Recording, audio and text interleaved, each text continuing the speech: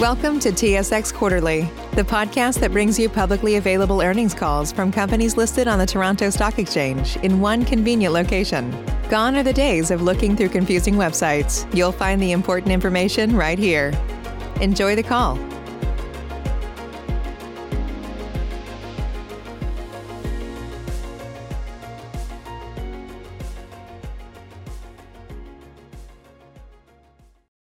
Good morning. My name is Sylvie, and I will be your conference operator today. At this time, I would like to welcome everyone to Mountain Province Diamonds Q2 2020 Results Conference Call. Note that all lines have been placed on mute to prevent any background noise. After the speaker's remarks, there will be a question and answer session.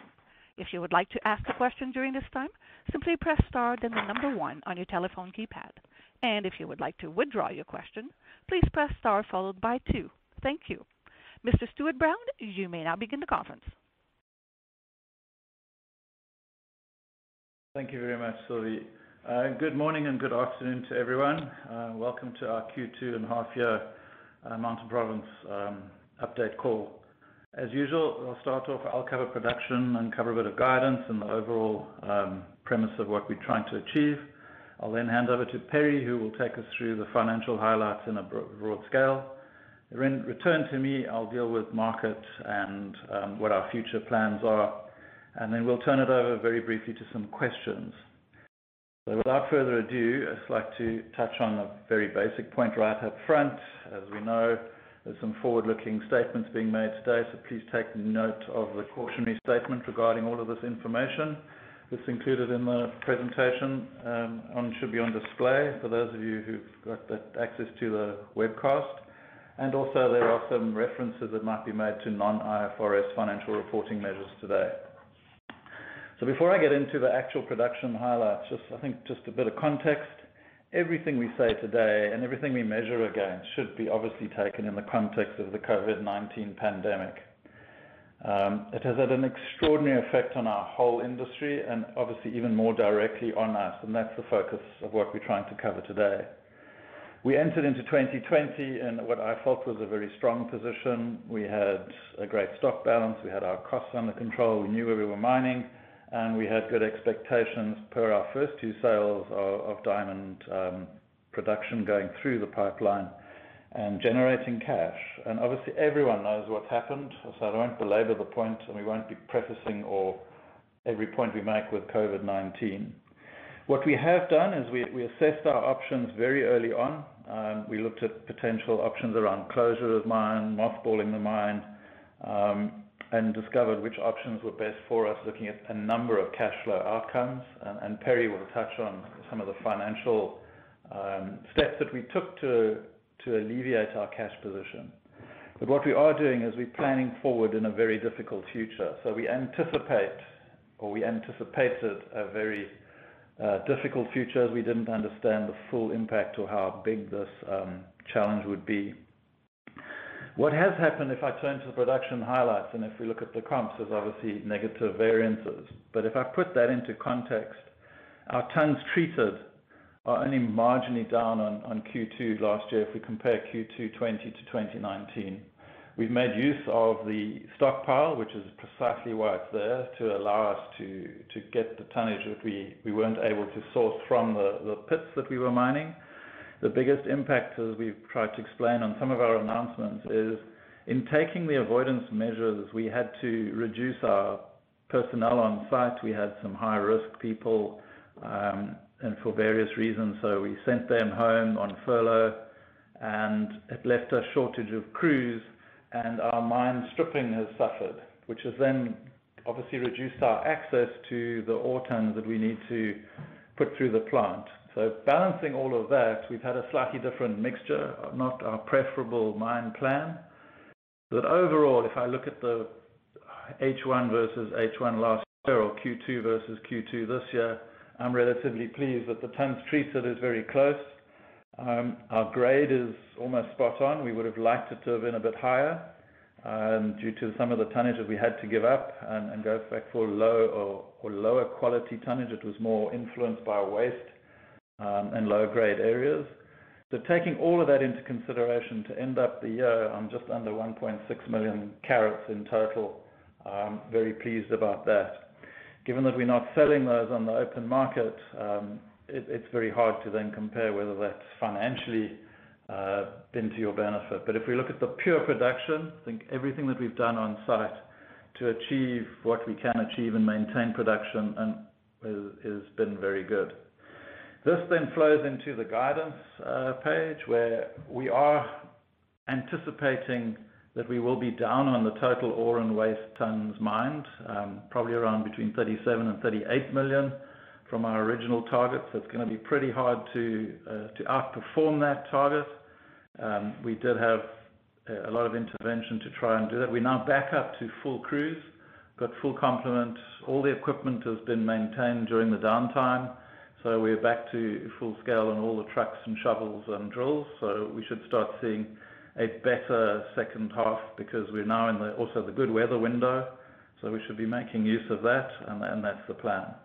We reduced our carats recovered and our ore tons stayed pretty much similar, but the grade impact has had to be factored in. So that's why we reduced the carats. And I'll leave Perry to talk about the costs of tons and cash cost per carat because he will address that in a broad sense. So in conclusion, if I look at production, we've utilized our stockpile, we've maintained our tons treated. We're confident we'll get the balance of the tons treated through this year to meet our guidance targets. We hope we would like to outperform ourselves on the carats, but that we haven't got full control over as we got to unfold the next 6 months of the year. And in conclusion, something that is probably very important to all of us on site, and something we don't make a big enough fuss about, is that we're now in our 674th day without a lost time injury. So I think despite all of the challenges that we've had, and they've been enormous on mine with different shift patterns, longer working cycles, the sacrifices that our employees and contractors have made have been very beneficial to us. And I'm very pleased that we're maintaining such a good discipline on mine. That's always very helpful, especially when it comes to our product. So without further ado, I'll hand over to Perry. He'll take us through the financial information. Sure, thanks, Stuart. And obviously, given the impact of COVID to our results during the quarter, I don't think it makes sense to go through everything line by line. So what I'm going to try to do is touch on kind of the financial highlights and where we stand in terms of liquidity and potential paths going forward, and then return it to Stuart. So just looking briefly at our financial highlights, we recorded revenue for the quarter of Canadian $34 million, which was obviously down significantly from $96 million in the same period in 2019. That resulted in a net loss of $27 million Canadian, or 13 cents a share. And for the first half of 2020, our loss was $68 million. Also included in our results was inventory adjustments in the current quarter of $17 million. So we basically wrote it down to the potential market value at June 30th. It's very difficult, with diamond markets not trading actively to value inventory accurately, but obviously based on the market conditions that we were aware of, we factored in a mark-to-market adjustment, which resulted in that $17 million adjustment. Also impacting us during the quarter was the appreciation of the Canadian dollar from about 141 at the end of March to 136 at the end of June. That just resulted in primarily an unrealized gain resulting from the translation of our bonds. So just looking at our liquidity position, we ended the quarter with $17 million in cash compared to $32 million at the end of the first quarter. In between the end of the first quarter and the end of the second quarter, we drew down $25 million US from our revolving facility, as we discussed previously. That provided us, the initial liquidity we needed given the cancellation of our normal tender sales in Antwerp. And then the second action was to enter into the Doombridge sales agreement for up to $50 million worth of diamonds to a related party. So given the options available to the company at the time, we thought this was the transaction that made the most sense to provide immediate liquidity, as well as allowing the company to participate in the future upside potentially when those diamonds are sold. So during the quarter, I believe we transacted about $23 million under that agreement. And then subsequent to the end of the quarter, we sold about another $20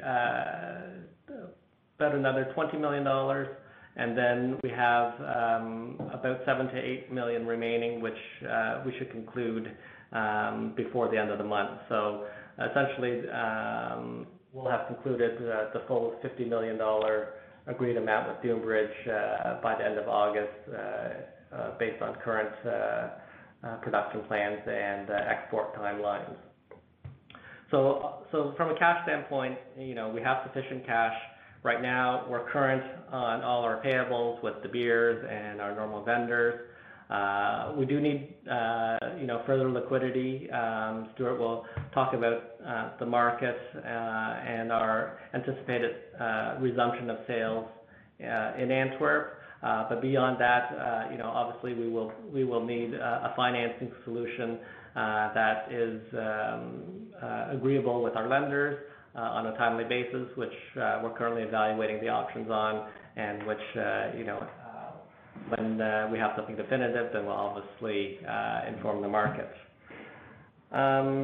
Just in terms of a couple other things to touch on, Stuart talked about the cost and cost-saving measures that we're undertaking. So just looking briefly, high level at cash costs during the quarter, they were slightly elevated. If you look at our cash cost per ton, it was $125 per ton versus $106 in the same quarter in 2019. If you look at the denominator, we processed about 11% less tonnage compared year over year, and then the remaining incremental costs were I would attribute to a mix of one-time costs relating to COVID, as well as being in a high stripping phase of the Hearn pit. So in terms of our overall guidance, we do expect to still be in that $100 to $110 per ton treated range for the full year. And hopefully, as we work with De Beers on cost-saving initiatives, we can be at the lower end of that range. And I think, with that, I think I'll turn the presentation back to Stuart. Thanks very much, Perry. So I'd like to touch on the broad aspects of the market and the industry itself, not specifically just related to the diamond retail or anything. I think if we address the market, it is extremely easy to get very down when looking at all aspects of the sector. I mean, it's just full of negative headlines. No one's selling, retail not doing well, China bouncing back. You've got to look through all of this noise, which is what I'll attempt to do today very briefly, to give us the conclusion as to why we think it's appropriate to contemplate resuming our sales. Retail, if we just address that, obviously the shock to the system was everything closing down, lockdowns, global trade ceasing, travel, people not moving around. And now you're seeing those reports come out as people are reporting on the quarterly information. Where China has been ahead of us in experiencing this crisis and now coming out of it, we're seeing on the comps that they are trading well, their levels are returning, and their volumes are trading well. Similarly, in the US, the States is now opening up in many areas. People are changing their sales patterns and methods. They've got more popularity with the single stores, which we would brand the mom and pop stores rather than the mall stores, where traffic hasn't yet fully picked up. We are seeing sales on the comp basis, June to June last year to this year, not too bad. and we're seeing people, coming back. What you do need to understand, though, is globally, in a retail perspective, this is not a big selling season. There is no fundamental reason to go out and buy diamonds. There's no events, really, other than normal engagements, normal weddings, and things that are happening. So everything's been affected like that. Can drag you down. But we are seeing sales slowly pick up. I think this gives us confidence that the product itself is still in demand. People are realizing that they do want to celebrate with emotional purchases and meaningful purchases. So I think we're in the quiet season, and if I continue with retail, when do I expect that to really pick up? Well, obviously it's traditionally in the sort of the middle of Q4 to the middle of Q1, and I see no reason why that will not continue to be the case. We are seeing a lot more stimulated marketing and reaction to that. If I turn to the producers, and I took all of us in that basket, no one is selling in a sustained way from the majors to the independents. Everyone is having to adapt and find some way to get around this.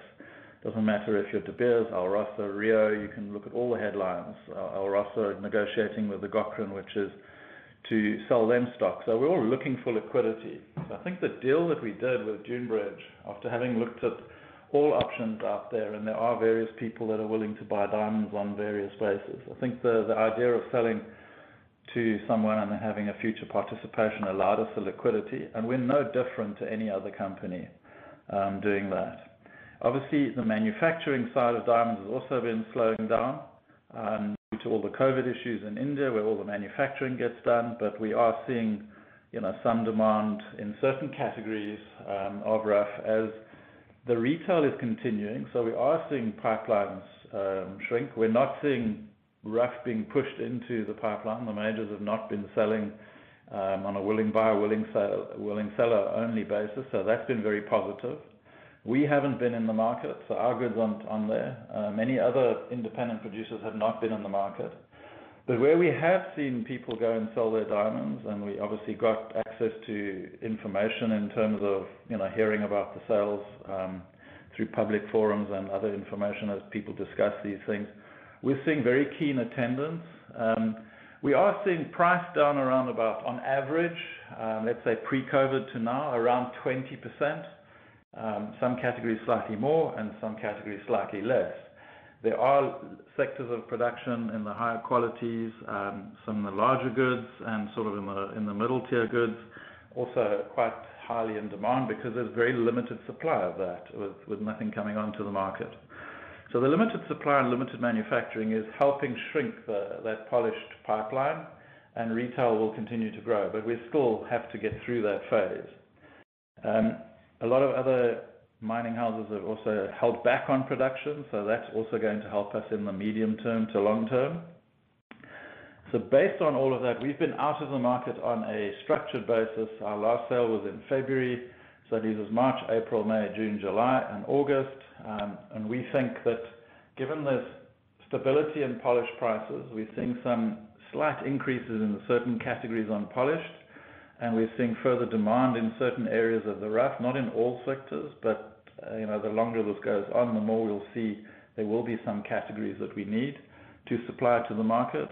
And we've taken the decision that Reed will be taking our goods to market in September in our normal structured way in Antwerp. That's after the European summer holidays. We retain the flexibility in our sales method. We don't have to sell everything if we're not attuned to the price, and I think that that's market related. Obviously, the biggest thing that we're looking at is liquidity right now. We have to get through this whole cycle, and there's two ways that we need to do this. We need to ensure that we can get liquidity through selling our product. As Perry said, we're about to complete the Junebridge 50 million. We'll do that by the end of the month. And then we're reliant on the market, and as some observers have said, that's what we're dependent on.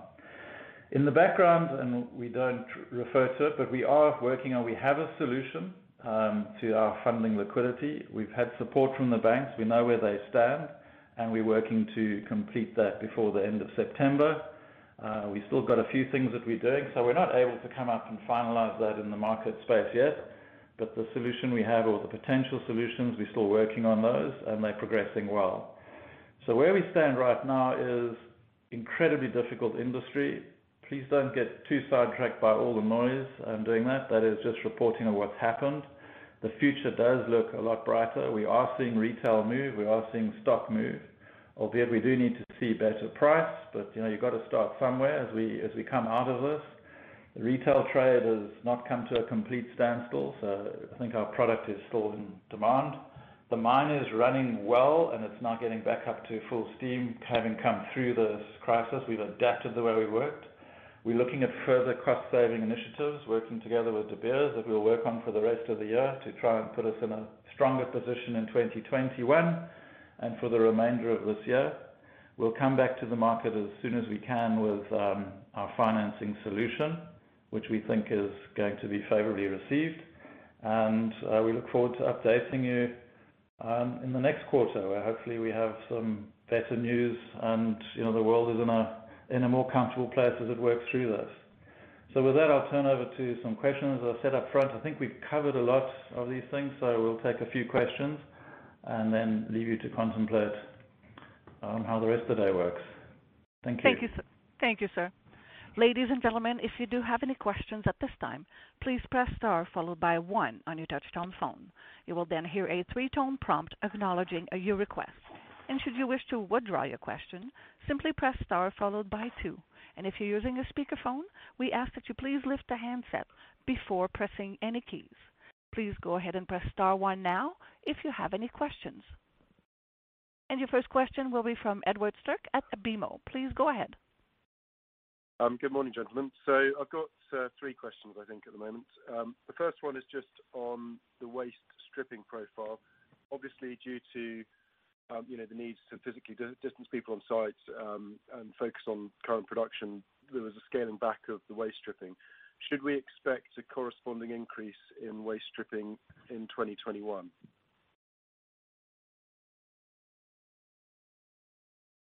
No, Ed, we're working on a couple of things to address that. We can't just lump the extra 5 million tons on top of the, I think it's about 42 odd that we need to do next year. We don't go much above 42.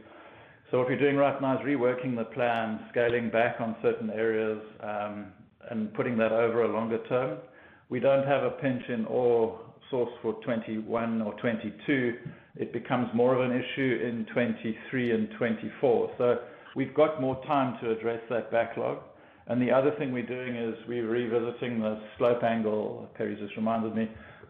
Slope angle for various aspects of the pit, which we think will reduce the need to strip the original volumes of ore. So we're kind of working on a complete new mine plan with more aggressive slope angles and doing the geotechnical approvals on that right now. So that's something that we focus on. So no, we're not putting whatever the deficit this year, we don't just lump onto next year. It has to be done properly. But it's not going to affect our tons treated volumes and our ore produced out the pit. Okay. Thank you, Stuart. And then just a couple of questions on for Perry probably. Just the diamonds sold to Dunebridge. From an accounting perspective, how will those be treated? Because obviously there's still an economic interest, theoretically, assuming diamond prices hopefully recover. And then the second one is just an update on negotiations around the working capital facility.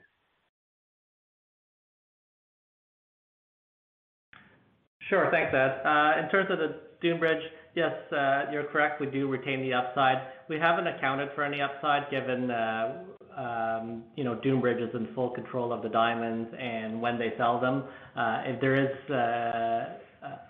uplift versus the purchase price from us, then certainly we'll participate and record that, when it happens. But in terms of the balance sheet, we have not factored in any, accruals for any potential upside.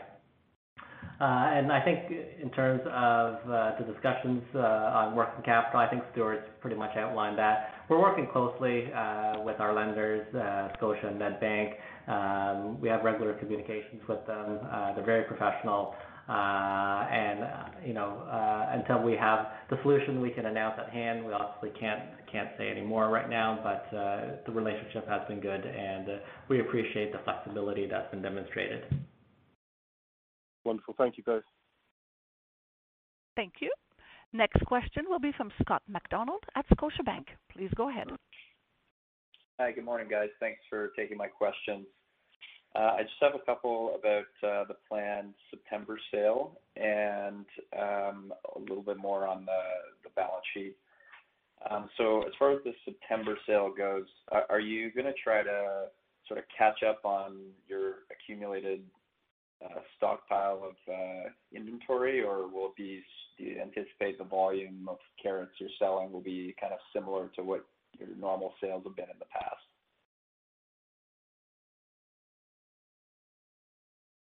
Yeah, Scott. So on that one, we'll have a normal volume, slightly higher than we would have at probably this time of the year, but it's not going to be extraordinarily large. We obviously sold quite a lot of carrots to Junebridge, so although we've got sufficient volume, we're looking at flexibility around that.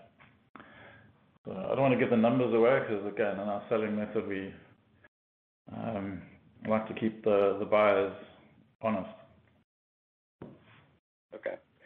And now I know, without getting into too much detail, but directionally, should we expect the average prices in Q3 should be better than Q2, just from obviously Q2 was impacted by a lower quality mix. Is it fair to assume that the prices should be directionally upward? I think in the sale, let's say call them Q4 sales, yes, we would. We haven't had any fancy specials come through at all, Scott. That's the one category of goods we haven't been able to get out of Yellowknife due to all of the COVID issues, because that valuation and split method is a lot more complex and it requires people to get into Yellowknife, which we haven't been able to achieve safely with all the protocols. So we've got quite a large accumulation of all of our fancies and specials up there, and we've just agreed with the beers on the way forward and how to get those out. So we would hope to get our first bids against De Beers or with De Beers sorted by September, and depending on how those go, they'll either get sold in September or later in the year. So we would expect our future sales to have a higher average value. We haven't had any fancies and specials in the sale process. Okay, that's helpful. Thank you. And just on the balance sheet, again, without getting into too much detail, as I know your discussions are ongoing, but do you expect your financing solution would be likely a replacement of the revolver with another similar debt instrument, or could it be? Are you considering other options that are not debt?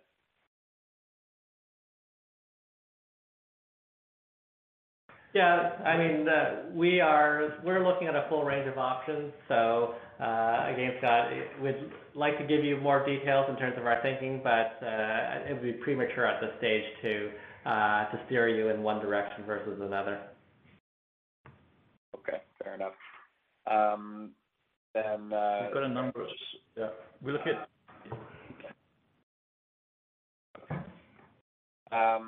Just sort of on a more philosophical or longer term basis, do you think your total level of debt leverage as it stands today is sustainable, or is that something you might look to adjust in your capital structure at some point going forward?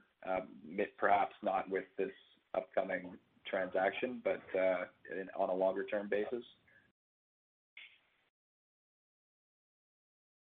Yeah, so it's a very fair question, Scott. I think we're acutely aware of the size of the debt that we have in the US dollar bond, which is sitting at about $300 million, just under, I think.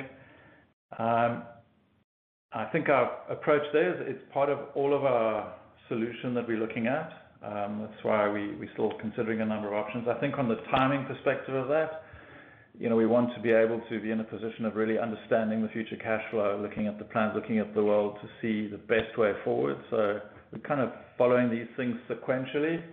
We bought ourselves time by paying the bond interest in June, as you'll recall. And now we've got, quite a lengthy period between now and the end of the year when we can look at all of the options, and we hope to have the first part of the solution out pretty soon. And then we'll address that. So we're always looking at the level of bond, but it depends on how the world looks as well. So again, we'll be a little bit more wiser in a couple of weeks' time, and another month's time, hopefully wiser after that. So it's not everything's on the table, Scott. We look at all options all the time and come up with the outcome, what's the art of the possible. Okay, great. Thanks for that color. That's very helpful. That's it for my questions. Thank you very much, and good luck. Thank you. Next question will be from Thanks, Daniel Scott. McConvey. I'm sorry. Please go ahead, Daniel. Okay. Good morning, Stuart, everyone. Just on that note, it's an obvious. I'm sure it's an obvious answer, but it sounds like your optimism level has gone from troubled this 2 conference calls ago to improved last conference call for the first quarter, and now it sounds like you have solutions in sight. Just is the optimism, relative optimism, I'll temper that, is all from a shareholder perspective, correct?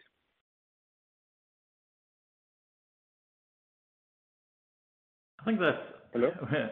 So 2 calls ago, we were just getting hit with all of these things. So, Dan, right. Hello, can you hear me? Yes, I can hear you.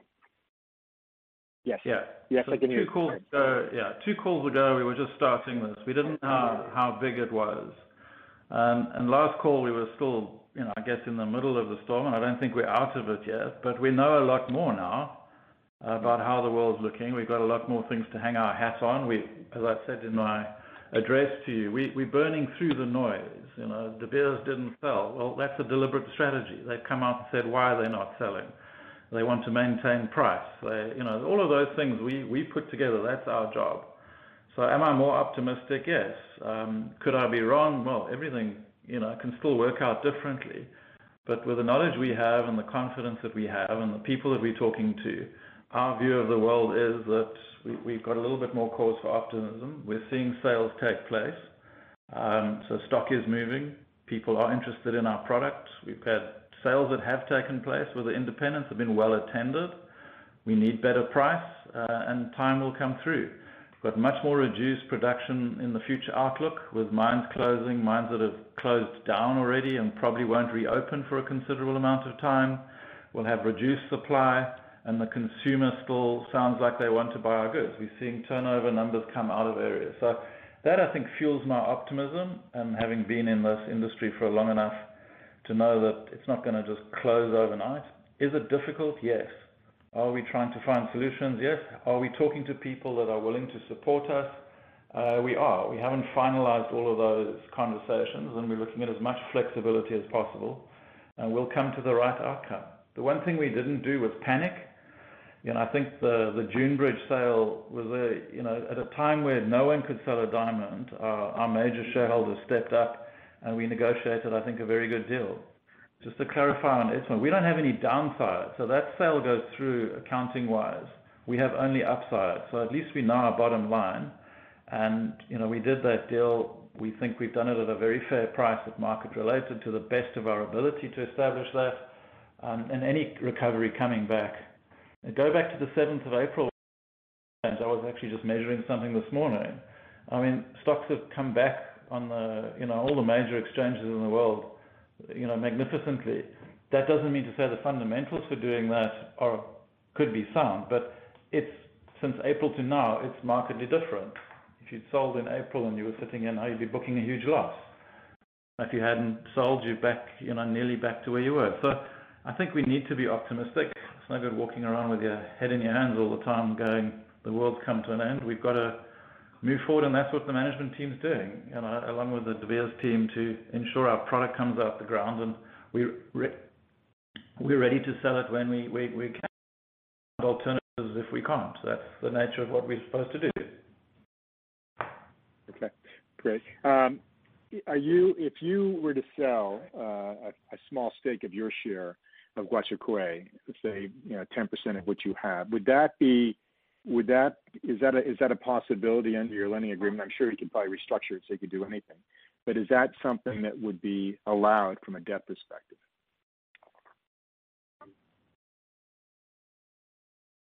I think all options would be there. It comes down to price. We could sell 10% for $1 billion, and I think everyone would be More than happy, but I mean, you've got to deal with realistic outcomes. So we would look at all of those things. Yeah. Everything's on price, Daniel. Yeah, we would look at those kinds of things if it made commercial sense. So yeah, but that's not something we're focusing on right now. I think we've got better solutions than that.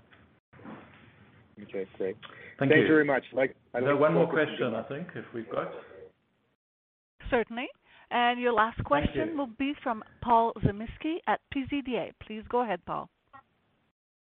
Hi, guys. I guess as far as the timing of the resumption of traditional tenders, you said you're aiming for September. Is this based more on what you're seeing from a demand standpoint, or does it have to do more with, a progression in international travel measures?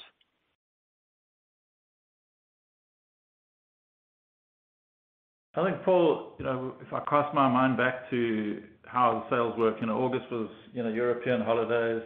It's the last stage where people can pick up goods after that to go get in the manufacturing process, ready for the, getting out into the wholesale retail markets, ready for let's say the Thanksgiving onwards, and now that extends into Chinese New Year. So our confidence around September is that we've been out for 6 months. We've seen a few other people sell. We've seen good attendances prior to August. So we think it's worth having a look. We've engaged with various people to look at that.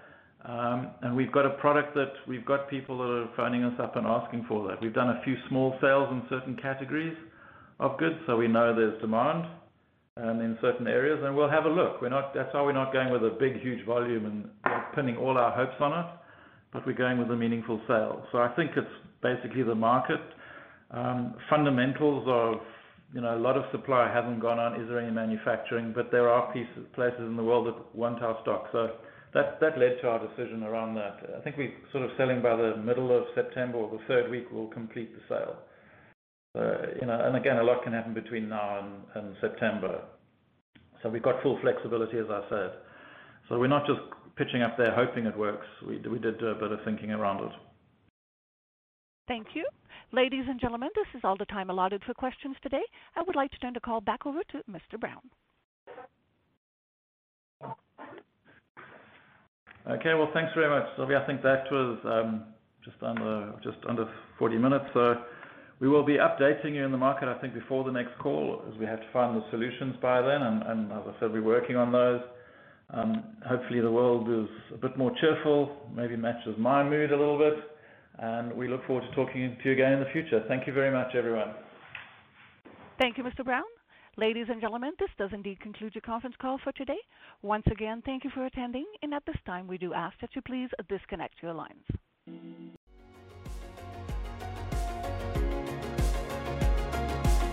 Thank you for listening to TSX Quarterly. If you enjoyed the cast, remember to leave a good rating. And remember, for any additional inquiries, please consult the company's investor relations section on their website. See you next time.